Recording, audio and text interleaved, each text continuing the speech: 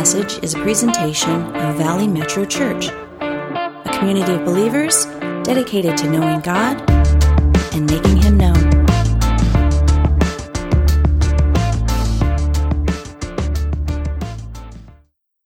Everybody, can we give the Lord a hand clap because we need to give Him more praise. I don't know if you know, but He says that He inhabits the praise of His people. So when you want to meet God, you want to spend time with God, you need His presence, and we all do. What you got to do, even though you don't feel like it, is you praise Him, and He inhabits the praises of His people. And it was really cool. I talked about something a week or so ago about an experience I had to go up on the mountain and just kind of seek God. And my son wanted to come along, and I said, "Sure, come on." And we were just it was a time to kind of fast and seek God, and just bring a Bible and some paper and just seek Him. And so he kept asking me questions. So exactly what are we doing, and exactly what's going to happen? And so it ended up being a discipleship time more than me meeting with God. Does that make sense? But sometimes you got to take one for the team because there's a bigger purpose at play. Do you guys ever see that? And so what was epic about this is I went up there with my son, and God met me, but God met him. And watching God meet him was monumental. It was profound. Watching what God did in my son's life, I'll never forget it, and neither will he. And I just want to tell you, that's the way the kingdom works, is helping other people. When Jesus said, make disciples, that's exactly what He's talking about. It doesn't matter how far along you are, it's just simply take somebody with you. Amen? And what I heard after that, I know Bill was telling me, that was really cool what you said. He goes, I'm taking my son today after church. And he went up and took his, and then later on that evening, Christy says, I'm taking my daughter, our two daughters, I'm going to take them to the top of Receiver. And so they went up there and had moments. So hopefully that replicates, but I just want to encourage you, when you stop and take someone with you on the journey. This journey wasn't meant to be done alone. Do you know that? It wasn't meant to be done alone. It was meant that we take somebody with us. Jesus said, go make disciples. And that doesn't mean you got to be some crazy good Bible student or anything. It simply means as you walk with Jesus, grab someone's hand and say, I don't have it all down, but He does. Walk with me this way. And that's where the journey begins, and it's absolutely beautiful. Well, today we're jumping in and we're finishing our #Goals series that we've been going through. I hope you guys have enjoyed it. I have. And we're looking at a lot of things. We've covered a lot of things. We learned that it's not a question of whether God has plans for you. He already does. Scripture's clear. It's not a question of whether He does. It's simply a matter of whether we're ready to discover them and whether we're ready to step out in faith with them. We covered a whole bunch of scriptures on that He does have plans and things and ordained, and they're good for us. And it's just a matter of us connecting with God and begin this process of discovery on what is this thing He has for us, because you were wonderfully and fearfully made, and God has unique things for you. And so as we're going through this, we're gonna look at where goals begin today. And many people in life, where they begin with their goal is they aim at a dream. They aim at a dream. They have this dream or this hope or something. Maybe it's something they learned from somebody or read in a magazine or heard on TV, but they're aiming at something, many people in life, and they strive really hard to get there. And I just want to be clear, the Bible says, God says, He sees us striving sometimes. God sees us striving, and He says, cease striving and know that I am God. There's this beautiful balance of working. We reap what we sow, so we do work, yet at the same time we don't strive. And many people go through life just striving, and the Lord's like, you don't have to do that. You don't have to strive. Cease striving and know that I'm God. And we're going to look at today about where your power comes from and how you take the next step getting to your goal. And it will take some work, but it will not be striving. And God has some things laid out right in front of us. This is an area that believers have wrestled with for a long time. Believers for a long time, going all the way back to Israel's foundations, has struggled with what is work and what is striving, and what's my part and what's God's part, and how hard do I have to work, and what do I have to do to make it happen? And there's a tension in Scripture with this over the topic of works. What do I have to do to work it out, to get it done, to get to the goal that I'm aiming at? And so we're going to look at that, and we're looking at two passages, but the first one I want to share with you is in Ephesians chapter 2. If you have your Bible, you can open there. It's a profound scripture. It summarizes so much about our faith. Ephesians chapter 2, and we're looking at a section of this, and The understanding here in this scripture, if you read what comes before it, I just want to summarize it, is that we could never work our way to God.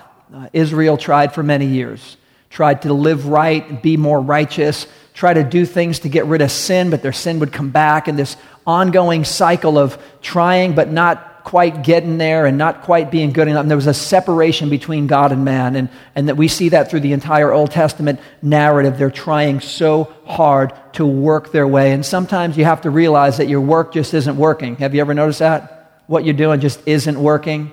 Well, Israel's getting to this point, it's not working, and then Jesus shows up, and God made a way for us where he removed all the sin through Jesus, what he did on the cross. He gave us relation back with the Father, so we're restored in relationship with God. And he did something for our future and our eternity that we can never do for ourselves. And it has nothing to do with our work and everything to do with his work. And it was a complete game changer when it came to the topic, I believe, of work and what you and I do regarding work versus striving. And this matters a lot if you have goals in your life. And so let's look at this passage, because it not only tells us about where work and striving fit together, it also tells us a lot about our very purpose. Our very purpose, your purpose and my purpose, are outlined in this scripture right here. And it's a pretty powerful thing. So when you're thinking about goals in your life, I think you can't ignore something like this that is so powerful and helpful for the life of a believer. And it's Ephesians 2. We're looking at verses 8 through 10, and we have them for the screen, or you can use your device, your phone, or there's a Bible in the seat in front of you. And it says this, it says, "For it is by grace you have been saved through faith. And this is not from yourselves, it is the gift of God, not by works, so that no one can boast. For we are God's handiwork, created in Christ Jesus to do good works, which God prepared in advance for us to do."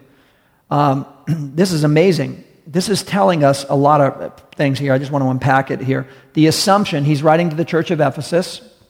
They're believers in this place of Ephesus, modern Turkey. He's writing to believers, and the assumption is that this group of people already accepted Christ. That's an important assumption, because God's number one goal for your life and in my life is to accept Christ. Not just to believe, but to follow. Are you guys good with that, on that number one goal? That number one goal, God's goal for everyone on planet Earth, is to receive my son. I sent my son for you personally. Receive him. That's where life begins. He's the way, the truth, and the life. Paid a price we couldn't pay. It begins through Jesus. So the understanding is that this crowd listening to this in Ephesus already gets this, that Jesus is the number one goal. And it reminds us here that we can't work for our salvation. It's a completely free gift. And it reminds us that the way we used to live compared to the way we live now is different. He's talking about Israel understood the thing about working their way to God and the way they tried so hard, and that's the way they lived. And now he's talking about the way we live now, because God did something we can't do for ourselves, and it changes what we do and how we do it. And it says something really cool here about you and I, because what Jesus did for us and did this free gift of grace, it says right now, it says, now you are God's handiwork. Say handiwork. Take a look at those hands in front of you. Take a look at those hands. Now those hands, take a close look. You got these fingerprints on here and different lines in your hands. And what's amazing is that fingerprint you have, although it may look a little similar to the person sitting next to you, there are 6 billion people on this planet, and no one on the planet has your fingerprint. And that's because God says that you are wonderfully and fearfully made. And you have to know that. You have to believe that. You are wonderfully and fearfully made. This is not happenstance. This is not random. This is just not freak of nature. This is sovereign design. And that you have this unique fingerprint as an indication to you, for you to know that God says you are wonderfully and fearfully made. And that matters a lot, because this is also saying that you are God's handiwork. Handiwork. Handiwork isn't a term we use all the time, but that's how the NIV translates the word. The Greek word is actually poema. You are God's poema. It's where we get our term poem from.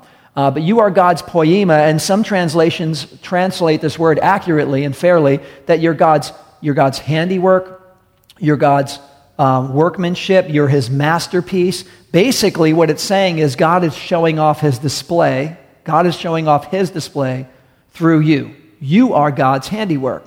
That's a pretty broad statement, but this is what Scripture's saying about you and I. Look at it this way. Almost imagine like a flower, and you look at a flower and you go, wow, that flower is amazing. It looks beautiful. It smells beautiful. It's awesome. However, when you begin to put all the flowers together, you have a bouquet, and that is even more awesome, right? And then if any of you are into the Rose Bowl, you see them put them all together, and you see a whole float, and you're like, that is crazy awesome, right? So they build layers of this, and that's what this is saying, that you are God's handiwork. You're his masterpiece. You're his poema. And it goes on to elaborate on this. It says, listen, it says, you were created. You might want to underline this in your Bible because a lot of believers don't really, I don't think, believe this verse or understand this verse or practice this verse. It says we're saved by grace. It's not by works. Jesus did it. We can't boast. You are God's handiwork, and here's what you were made for. We're talking about goals. And the Bible's telling us what we were made for. And it says this, you were created in Christ Jesus, it says, verse 10, we were created in Christ Jesus to do good works. To do good works. This is interesting. Why does it say that? Because when you and I do good works, we become part of that masterpiece. When you and I check out and just we're off solo and we're doing our own thing or we're not doing anything at all, we're not part of a display. We're not part of a masterpiece. But this is saying that you, the church, the people, the believers, the family, that you are God's masterpiece and you were created, this is saying, to do good works. Basically, it's saying when people see you, they see what God is doing. Think about this. If people did not represent Jesus, how much God would people see in the world today? Think about this for a moment. They would see God in nature and say, wow, that's beautiful. But would they see God's hands if they didn't see believers carrying out things with God's hands? After World War II, there was a place in Europe that had gotten bombed severely. It was a church, and after it had got bombed, everything was ruined. Everything was in rubble, and you couldn't tell anything from anything. It was just rubble. But after they were clearing everything out, they noticed a statue of Jesus had fallen down, and they picked it up, and it was in perfect shape. Even though everything was wrecked, it was in perfect shape. The only thing wrong, the only thing missing was the hands were broken off. The hands were broken off. It was a very old statue. It was a work of art. So they had a famous craftsman come and say, you know what, I really feel for your church. I know you're going to rebuild this church, and I see this statue, and this guy's like the best in the land. And he says, I want to come and I want to put hands. I want to put hands back on your Jesus. And they thought about it a little bit, and they said, you know what, thank you, but no thank you. You see, when we see the statue of Jesus with no hands, it reminds us that we actually are his hands. So we don't want you to put hands back on our Jesus. And think about that. When people share the love of God with you in your life, oftentimes the only way we see God's love in so many ways is through our acts of service. It's through our work so many times. Think of how you were loved in your life and God showed you his love. It's often through a provision or a blessing or an opportunity of other people. And this is what it's saying. That's why we're God's workmanship. And that's why it says we're created in Christ Jesus to do good works, because as you are in Christ, Christ is in you, and the display of Christ begins to come out of you. And that's what workmanship is all about. And this matters a lot. It says that God prepared these works in advance for us to do. This is wild, guys. That God literally has good works, good deeds, actions, specific things for you, and he planned them way in advance. So we looked at this a little while ago when we looked at Psalm 139 and that we were created in our mother's womb and before one of our days came to be, that God had things ordained for us. We look at that. And now this passage is kind of another bookend of the same thought here in the New Testament, writing to the church who's saved by grace through faith, not by works, but you're created for good works. And by the way, these good works, God prepared them way in advance to do. Why are we talking about this when we're talking about hashtag goals? Because if our goals don't honor God, they're not goals at all, right? If our goals don't include God and honor God who made us, who created us, who has plans for us, then we're kind of off on our own thing. And this is saying that you were created for good works and God had prepared these way in advance for us to do. This is absolutely amazing. So we're going to unpack this a little more, and I think you're going to see the clarity, but I believe that when you and I begin to discover what these works are, and you and I begin to step out in faith to what these works are, that is when you and I begin to walk out our destiny. According to God, if God has good works established for you before the foundations of the world, going way, way back, if God does, and Scripture says He does, that it's not a matter of if He does, He does. But when you and I begin to the discovery and walking them out in faith, that's when you and I begin to walk in destiny. I really believe that. I believe this is when God begins to raise people up. I think some people are focused on the Grammy, or they're focused on the Oscar, or they're focused on the CEO, and God's like, that's not the focus. The focus is to do what I made you for, and however, if you're faithful with little things, I'm going to let you be faithful with greater things. If we humble ourselves in His sight, He lifts us up, right? And so there's a lot of sequence of Scripture that says God elevates and God promotes, that the eyes of the Lord go to and fro throughout the whole earth looking for hearts that are completely His so He can strongly support them. And you and I want the support of God. You and I need the support of God. And He tells us the pathway. So when you're thinking of hashtag goals in your life, I really believe it begins this simply. Write this one down really quick, because this is a doctrinal truth. It's an important foundational reality for your understanding of God and your understanding of Scripture. The first one is this, guys, just to take home, kind of weigh it out, work through it, but understand it. I wasn't saved by works, but I was saved to do good works. This is Scripture. You were created. We're not saved by works, it says. We're saved by grace, not by works, so no one can boast. We're not saved by works. No one can work their way to God. Nobody. You can't do enough good things to outweigh the bad things. It doesn't work that way in God's economy. He never set it up that way. Israel tried to live righteous, to do the things, to kind of follow the law and not mess up, and they lived that way. You don't have to. Jesus paid a price you could never pay. And however, this is telling us that you are not saved by works, you're saved by grace. So I and you are not saved by works, but listen, it says in the same breath, in the same context, in the same sentence coming out of Paul's mouth to the church, understand this: you cannot work for it, but you were created for good works. In the same breath, you can't work a thing to get your way closer to God. There's nothing you can do to work your way closer to God. Jesus removed a barrier. You have intimacy with God. Commune with Him. Meet with Him. Pray, get in the Word, worship, commune, and meet with God. Jesus did something that you can't do. So you don't work your way to God. However, in the same breath, He's trying to get the church to understand you were created in Christ Jesus to do good works. And God had these figured out way back then. So when you're thinking hashtag goals, start with what you were made for. And a lot of people, even believers, want to skip that because they have a plan somewhere out there.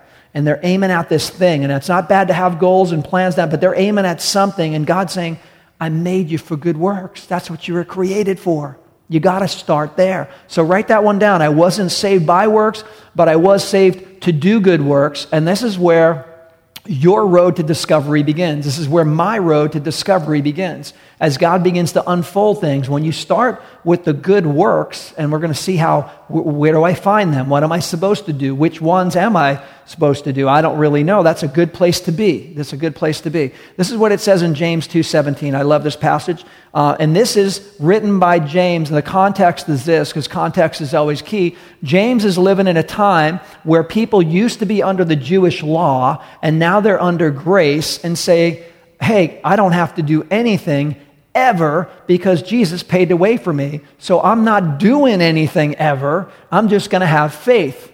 And James, who's the half-brother of Jesus, according to church history, he ends up saying, you guys don't understand what faith and what works are about. And so and you can read this in James chapter 2, spend more time there later on if you would like, but this is what he says to people who think that way, to believers who think that way.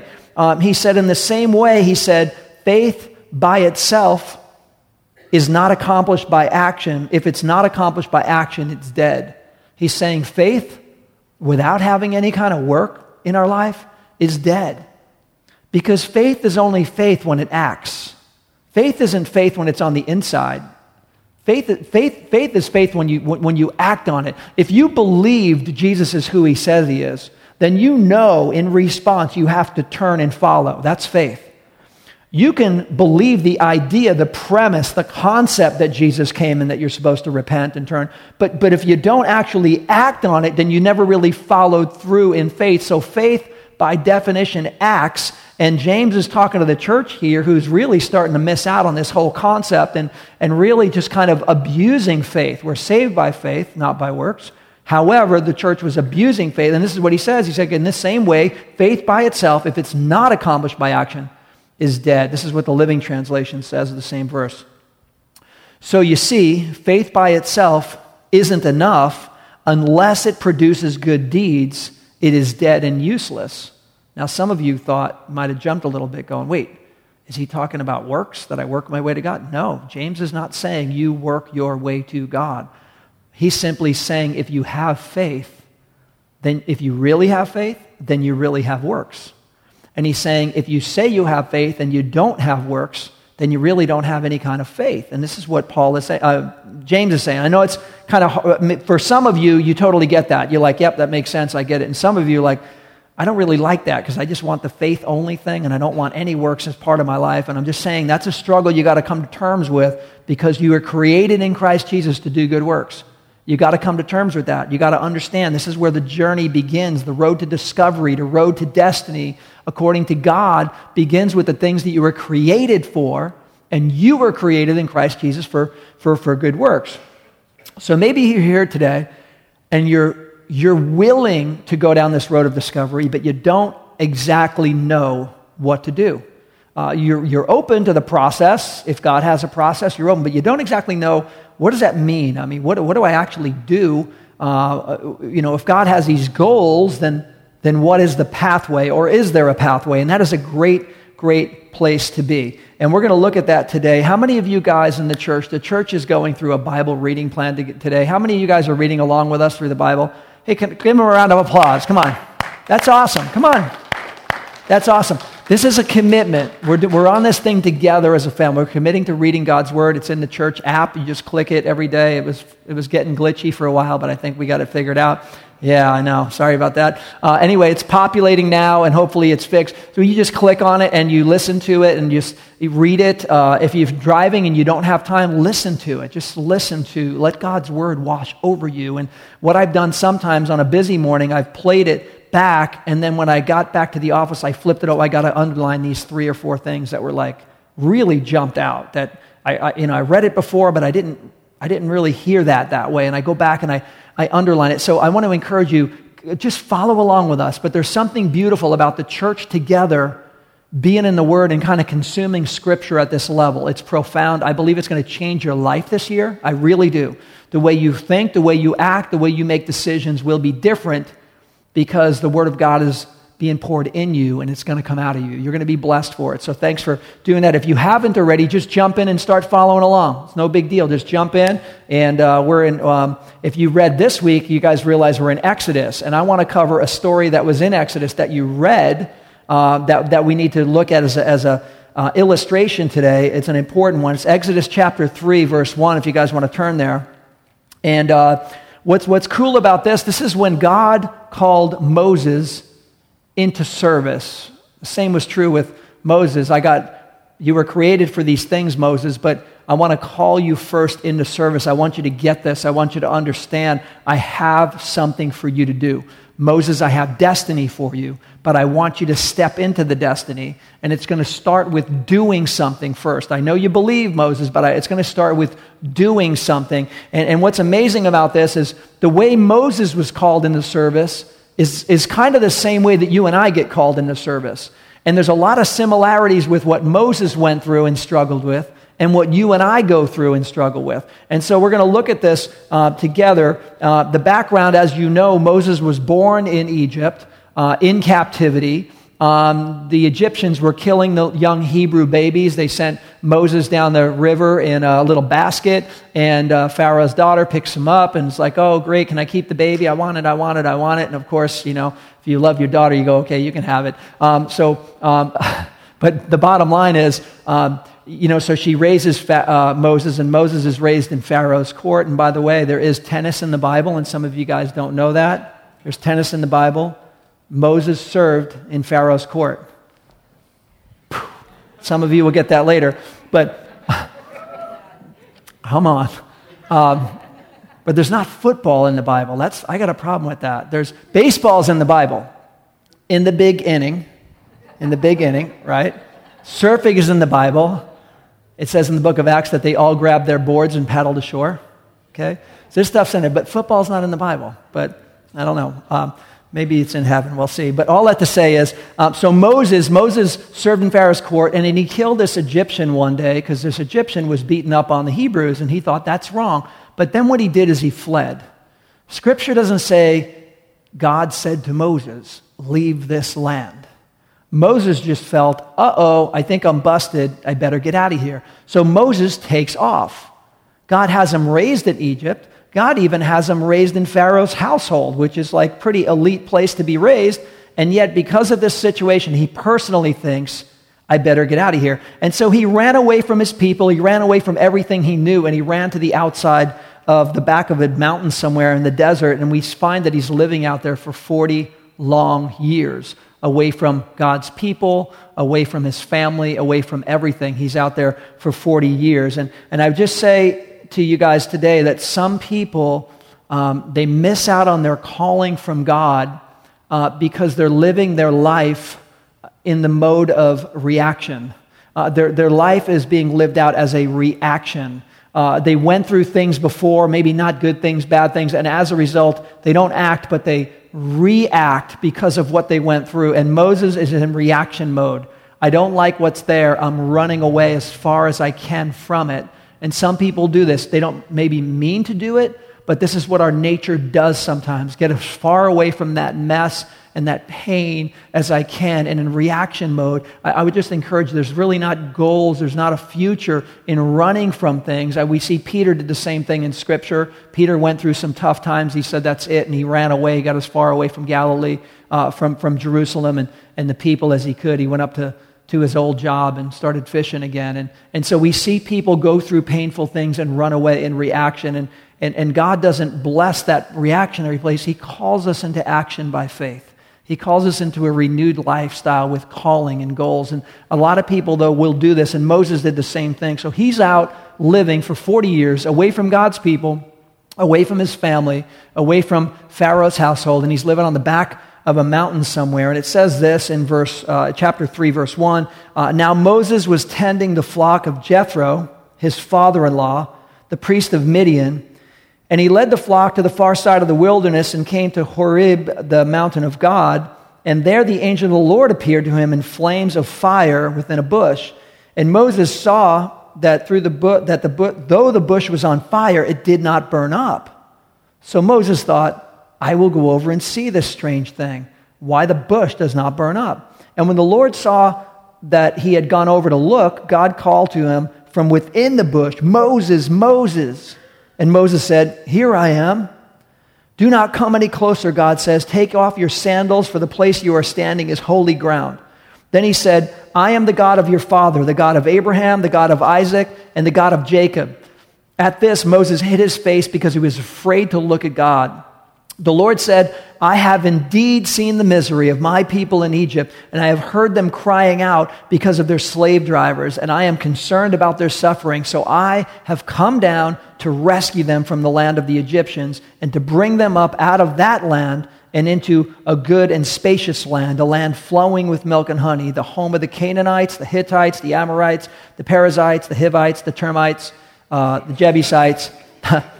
And now, the cry of the Israelites has reached me, and I have seen the way. The Egyptians are oppressing them. So now, go, I am sending you to Pharaoh to bring my people, the Israelites, out of Egypt. Wow, finally this moment in time. You know, you're praying, you're asking, and God just comes suddenly, boom, and comes into the scene. And that's kind of the way it goes with God's intervention. You're waiting and wonder, and bam, God just shows up and shifts everything. And that's what's going on right here. Moses encounters God personally in his life. for the very first time. We don't see anything else recorded in Scripture where he has an encounter with God. According to Scripture, at least from what we see in the Bible, this is his first encounter with God. And God has his full attention, and God, with his full attention, calls him into service. God calls him into service when he has this encounter. And we think that this would be awesome to have this encounter with God and get called into service. We think we would love it, but I would suggest to you that we tend to do what Moses did. And what we're going to see Moses do when you have an encounter with God and God calls you into service, you and I think that's epic, that's awesome, I would love that, I can't wait for that to happen. I think we tend to do what Moses did. And what Moses does is comes up with a whole lot of excuses on why he's the wrong guy. And you got to come to terms with this, because you might be coming to excuses in your own life on why you're the wrong guy. If God's trying to call you into his work, God is calling you into this masterpiece display. God's calling you into what he's doing. See, he's not asking you to do something on your own. God's calling you into something that he is doing. And we come up with these excuses, and we start looking at ourselves and why we're not the person. And Moses comes up with a whole bunch of them here. So after 40 years in the desert, God calls him, and it says this in verse 11, "But Moses said to God, 'Who am I that I should go to Pharaoh and bring the Israelites out of Egypt?' And God says, 'I will be with you, and this will be a sign to you that it is I who have sent you. When you have brought the people out of Egypt, you will worship God at this mountain.' Moses said to God, 'Well, suppose I go to the Israelites and say to them, the God of your father sent me, and they ask me, well, what's his name? Then what shall I say to them?' And God said to Moses, 'I am who am. I am who I am. This is what you are to say to the Israelites. I am has sent me to you.'" I want to stop right there. So Moses starts this encounter with God. First encounter with God. He's blown away. He's encountered with God. God's like, "Moses, I got a job for you." And the first thing Moses comes up with is a bunch of excuses. And I just think that's our human nature. I don't care what God has for you, good, bad, ugly, big, small, little, whatever, humble. We come up with excuses on why God has the wrong person. There's a famous evangelist. His name is Reinhard Bonnke. He's written many great books. He's done profound evangelism to millions of people through third world countries, specifically in Asia and in Africa and in India.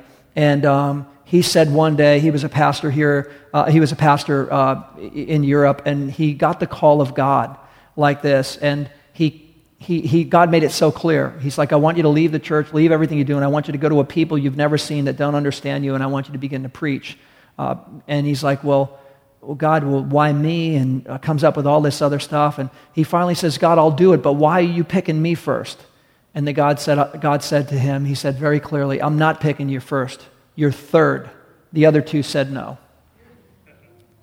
You might be the same, and I might be the same as that too. If God is calling us into a work, we want to partner with God in that work. We don't want to come up with excuses, but that's what we do. And Moses got an excuse here, and he starts with these excuses. And this first excuse is, well, who am I? Who am I? If you remember the story in the Bible, there's a lot of people saying, well, who am I, and what am I supposed to do? The story of Gideon is like, you got the wrong guy. I'm the littlest dude in the littlest family of the littlest tribe. You definitely got the wrong guy. And so people have been making excuses for years as God calls them to service. I know when I felt God's call on my life, I had some excuses too. Maybe you did as well. I made excuses on why I'm not the guy, or if I do it, I'll do it this way, but not that way, because God is calling us into something, and sometimes we come up with our own restraints and limitations. His first excuse is, who am I? He's saying, God, I am not the right guy. And ladies, you might be saying, God, I am not the right girl. I hear you, but I'm not the one. And God's saying something different. God is saying, it's not about who you are, it's about who I am. God's saying it's not about who you are, it's about whose you are. Because when you're a child of the living God, you go with His promises, you go with His power, you go with His authority. If He's the one sending you, you go with His authority.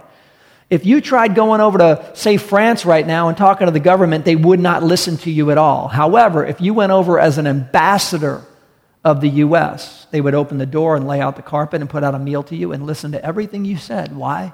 Because you're an ambassador, and that's what you are. You're an ambassador. It's not who you are, it's whose you are.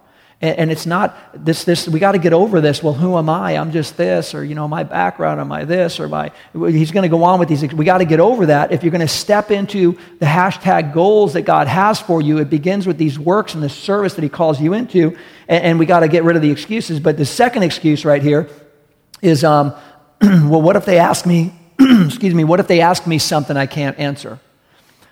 Many people are afraid to share faith and do things like that, to step out, because maybe I don't have the answer. Maybe I won't know what to say. I don't want to get caught in that position. I don't want to get stuck in that place. I'm a little afraid of what that might turn out to, so therefore I'm the wrong person as well for that. And that's the second key. What if I don't have the answer? What if I don't have the knowledge, the experience, the confidence? And God is basically saying, you won't have all the answers, but you will have all of me. You won't have all the answers, but you will have all of me. And the main thing you need to know, and the main thing that you need to know, is the great I am is with you. Everybody say the great I am. This is, what's cool about this, here we are in Exodus chapter 3, and this is the first time in Scripture that God is revealing his name. Before it was, obviously it's God. Elohim, the Lord, obviously it's God, but what's your name, Lord? Well, he's God, he's the Lord. Well, what's his name? Well, I don't know, he's the God of Abraham, that God, the real God, the creator God. What's his name? Well, he's the God of Abraham, Isaac, and Jacob. God, the Lord. And what's his name? He's the Lord, he's God. Moses is like, what's your name? And God says to him, my name is Yahweh, Yahweh. I am who am. And that means I was, I will be, and will forever be. I am. See, don't talk about God just in the past, and don't just talk about God in the future. He's the ever-present God. You got to know that. And when he sends you somewhere, he goes with you. And that's what he's telling Moses. You don't need to worry about it. You don't need to have excuses. I can't do that work, or I can't do that thing, or I can't do that deed, or that task, or whatever you're calling me into, because, I got these issues, God. God's like, listen, it's not about who you are, it's about whose you are, and you need to remember the great I am is with you. It's not a matter of what you think you know or don't know. You got to remember the great I am is with you. And so this is amazing. So write this down. The second point this morning is destiny starts. Talking about hashtag goals this morning. Destiny starts with losing our excuses. It starts with losing our excuses. Everyone's got them.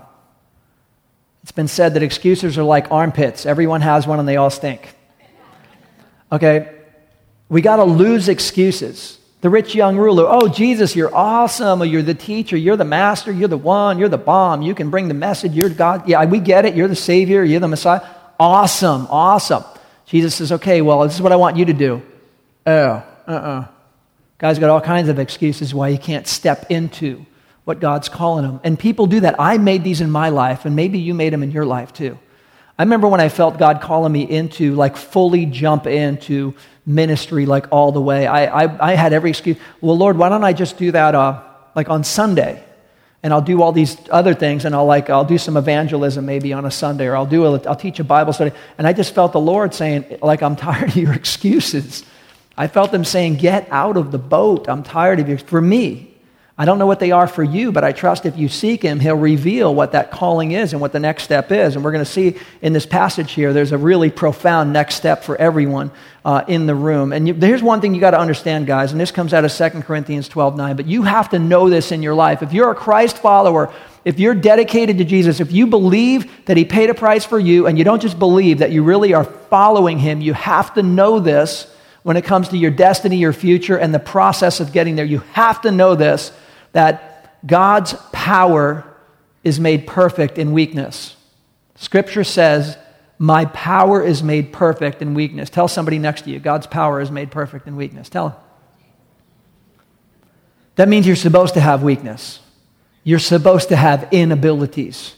You're supposed to have these things that maybe your past you seem like doesn't qualify, or what you've been through doesn't qualify, or you feel like your gifting isn't enough, or you feel like your talent isn't enough. Yes, that's good. That's good. Because God's power is made perfect in weakness, and God uses the simple things to confound the wise.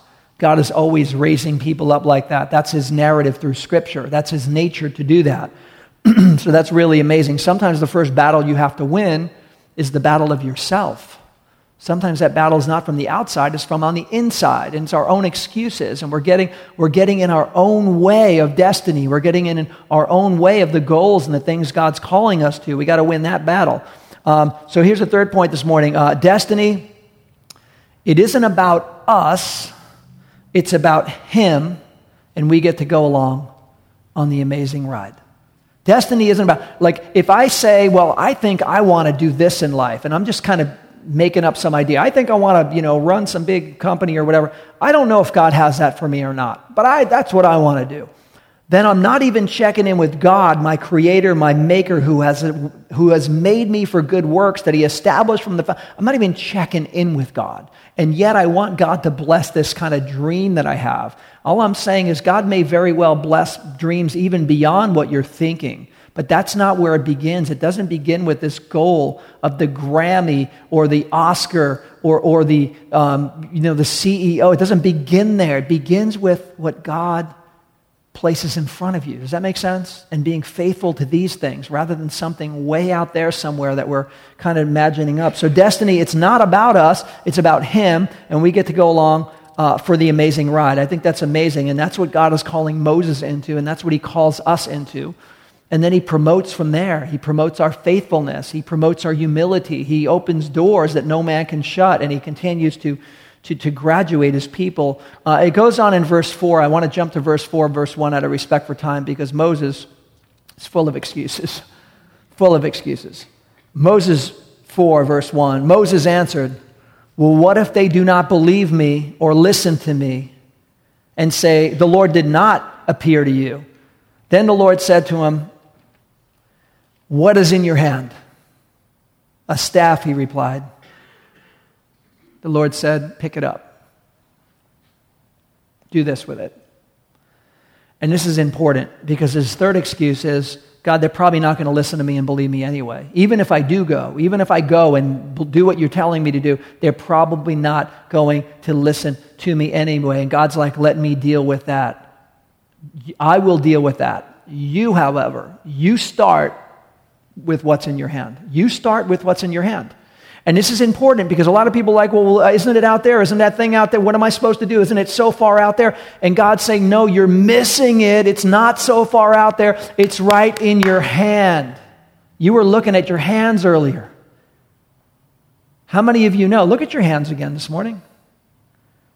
The kingdom of God is at hand. It's at hand. The kingdom of God is at hand. And you know what that means in Scripture? Don't worry about it being way out there somewhere, heaven, when you get there. It's at hand. You reach out and you just grab it. And everywhere Jesus went, the kingdom was at hand. Anybody just had to reach out and grab it. And everywhere you go, you bring the kingdom of God with you. Everywhere you go, you're God's workmanship. You're His poema. You were created in Christ Jesus to do good work. The kingdom is still at hand. It never stopped being at hand. The kingdom's at hand right now, today. The kingdom is at hand when you leave here. The kingdom is at hand when you're around family, friends, and coworkers, neighbors. The kingdom of God is still at hand. If we get rid of our excuses, God is telling him, don't worry about that stuff. What's in your hand right now? What's in your hand? I would encourage the same is true with us. It often begins with what's in your hand. One thing you have in your hand is the kingdom of God. If you're a lover of Jesus, you already know that. That's something you have, and that's something you can walk with those feet, with these hands. You can show it. You can model it. You can love through these hands. Sometimes we can love more through these hands than we can with our words. Sometimes it's through our feet, it's through our actions. But the kingdom of God is at hand. But write this down as our fourth point this morning, because this is the same with us as it was with Moses. Destiny starts by using what's already in your hands. It starts by using what's already in your hands. So many people oftentimes think, well, if I had this, and I had this, and I had this, then I could do this, and that might get me to here, and then I would need this, and this, and this, and they're like charting, and that's not a bad idea, but the point is, God's not telling Moses all that stuff. He's like, don't worry, the great I am is with you. What's in your hand? Two things you need to know. Know what's in your hand, and know that the great I am is with you. If you know what's in your hand and you know the great I am is with you, then you just start walking in the direction He tells you to walk in, and this is where you start to see stuff change. This is really, really awesome. So this is symbolic. When he's talking about what's in your hand, this is symbolic, guys, of your talents, your gifts, your talents, your resources. We can't unpack this in detail today, but your talents are your natural talents, your natural gifts. If you don't know what they are, ask people around you. Ask your mom, dad, ask your friends, ask your neighbors, people you hang out with. What do you think my talents are? They might tell you stuff that you don't realize. Write them down. Those are your talents. Other people see stuff in us that we don't even see in ourselves. These are your talents. And then you have spiritual gifts, spiritual endowments of God's grace. Scripture lists them in Corinthians 12. They're in Romans, and they're also in Ephesians, gifts that God gives to his church. They're actually all throughout the Bible, the gifts that he gives, spiritual endowments of his grace. These are talents. These are things you have in your hand, so to speak. These are things that God, when he wonderfully and fearfully made you, these are things that you have. And these are things that he's expecting to take what's in our hand, know that the great I am is with you, and begin taking a step. This is how he presents this. So it's natural talents, there's spiritual gifts, and also the experiences you have in your life. You've been through experiences that God can use those experiences like nobody else around you because you've been through experiences. One great experience, I talked to some friends of mine that struggle with addiction, and I got to tell you, they, because of their experience, are so good at the way they communicate to somebody else that when I sometimes try to talk to someone about addiction, I know like this much. But when I see somebody who's been through it and I hear them talk, I just sit back in awe. I really do. I sit back in awe and I listen because they know through experience how to find freedom. They know from experience where freedom is. I know about it, but they know it. Does that make sense? It's one thing to know about it, and it's another thing to personally know it. And this is a way that God uses your experience for good works, to lead others across the bridge to Jesus. I was dying too. Let me show you where freedom is. Look, that house is burning. Let me help you out. Oh, you're drowning. Let me bring you to dry ground. Let me take you, you're dying of stress, anxiety. Let me take you to the Prince of Peace. When you've done this, you can bring others to it. And so your experiences are one of these ways. And sometimes your resources, some people are resourced in ways that others are not. I'll give you a very simple way. Mike and Aphrodite Smith, but Mike is the president of the baseball league over here in Encino, VCAA. So Mike, we were down there yesterday getting the fields ready for the season coming up. My boys play there. If any of you have kids that play baseball, it's a great place to play. Little shout out for these guys. But this field is not just a baseball field. This resource is leveraged for the glory of God. We have all these visiting teams. We meet them out on the mound, and we take a knee and we pray. And they're like, they never saw this anyway. They don't do it. But we do it like total seeker-friendly, like, hey, we get everybody's in a different place. But we want to thank God for this place. We want to thank God for this field. And we want to thank God for all these young boys who God's growing up with their talents. So can we invite them into our day? They're like, yeah, sure. They never heard this in their life. And we all go out to the pitcher's mound and we all take a knee and we invite God. And the parents are like, I've never seen that before. And so there's a way to use resources for the good works God's calling you into. So they're natural talents. They're spiritual gifts. They are resources and experiences that God has given you. It says in 1 Peter 4:10, and this would be great if the worship team comes up. It says in 1 Peter 4:10, each one should use whatever gift God has received, whatever gift he has received, to serve others faithfully, administering God's grace in its various forms. In other words, God's grace comes in a variety of ways. It comes in a way using your experience to share freedom with somebody, helping them out of addiction. It comes through the resource of a baseball field, taking a knee and getting these kids to see Jesus 101, Kingdom 101. It comes through serving in the children's ministry because let the little ones come unto me and hinder them not. It comes as serving as an usher. It comes as running sound or running video or doing things not just in the church without, but things that have Jesus attached to it so that Jesus gets the glory. Jesus gets the glory. And that's the whole point. If these goals don't bring honor to God, then they're kind of our own things and they're not. But if we got to remember, guys, that thine is the kingdom, the power, and the glory. It's not mine is the kingdom, is the power and the glory. My goals cannot be for my kingdom, my power, and my glory. My goals have to be for thine is the kingdom, the power, and the glory. And so when you think about where you begin with these goals that God has for you, I really believe it begins with being faithful with the very things he's put in your hands. The very things he's put in your hands. This is the way the Living Translation says it. God has given each of you a gift from his great variety of spiritual gifts. Use them well to serve one another. And so I would just encourage you guys. We're going to close in prayer right now. But as we do, I just want you to just put your hands in front of you. This is a sign of surrender to God in the Bible, but I just want you to put your hands in front of you and just, again, look at them this morning. Look at them this morning. We're going to ask God to do something with us this morning. So, Lord, as we close in prayer, we just want to acknowledge that every good and perfect gift comes from you. We want to acknowledge that you paid a way for us that we can never pay for ourselves. We want to acknowledge we cannot work our way to you to be closer to you through works. Works doesn't earn we can't earn relationship. It's a free gift, and we thank you for it.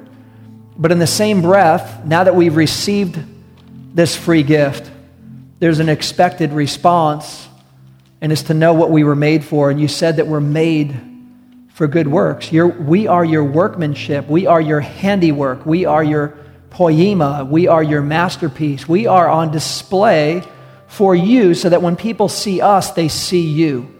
And that's through these hands right here. That's through these hearts, these minds. It's through acts of service that you've called us to, the things that you have ordained from the foundations of the world. So, Lord, for any believer who's walking with you, the topic of serving, it's not a question as if we serve. It's just a matter of where we serve and when we serve. So I just pray everyone in this room, myself included, Lord, I just look at my hands and show me, Lord, where to use these hands. Where do I represent you? Where do I represent you, God? Where is there a vacancy? Where is there a vacuum? Where is there the absence of Jesus being represented? Whether it's in the church or outside the church, show me where the absence, the vacancy. Show me how my talent, my gifts, my experience, my spiritual gifts, my resources fits. And the act of service is just knocking at the door, waiting for me to step out. I ask for everyone in this room, Lord God, we'd be people that step into service for you. And that as we go through this life with goals, we would put you first. And that we will watch what you will do, because you, God, can open doors no man can shut. You are the one who does that. You're the one who says that if we're faithful in little things, you will let us be faithful in greater things. You are the one who says that if we humble ourselves in your sight, that you will lift us up. You are the one who said the greatest of all is the servant of all. You are the one who says that your eyes go out the whole earth looking for hearts completely yours so you can support us and come under us and do things that we can never do for ourselves. I pray, God, that we would be those kind of people this morning.